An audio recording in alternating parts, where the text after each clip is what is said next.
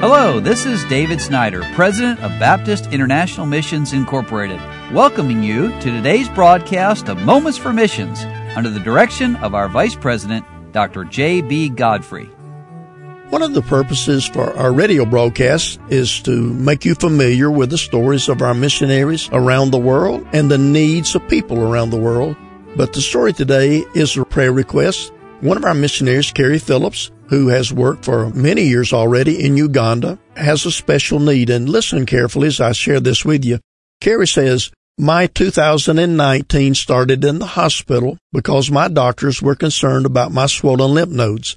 So they sent me for a needle biopsy to rule out cancer.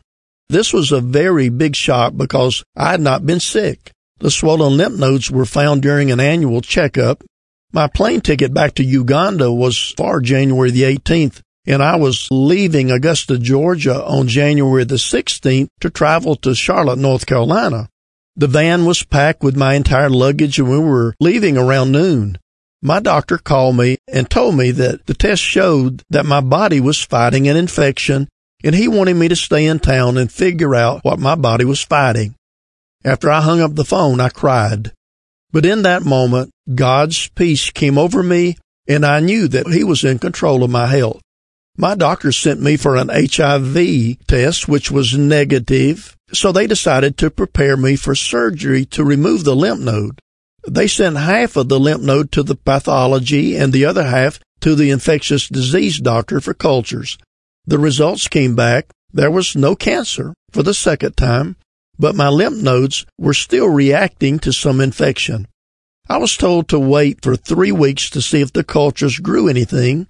After waiting 3 weeks, nothing grew on the cultures, but the infectious disease doctor didn't release me to fly.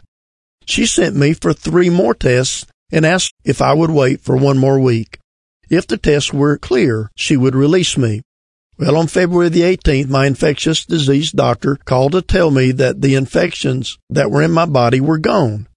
I lifted my hands in praise to the Lord and thanked Him for answering our prayers. At the end of the phone call with my doctor, she released me to fly back to Uganda. As soon as I got off the phone with my doctor, I called the airline to reschedule my return flight to Uganda.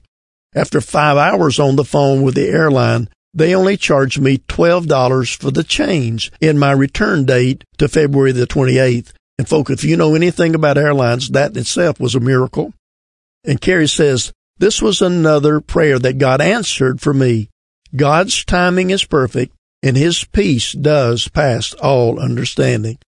So in March, I finally arrived in Entebbe, Uganda, and drove about an hour to Kampala to get a guest house and some rest and to start looking for a newer, more reliable truck.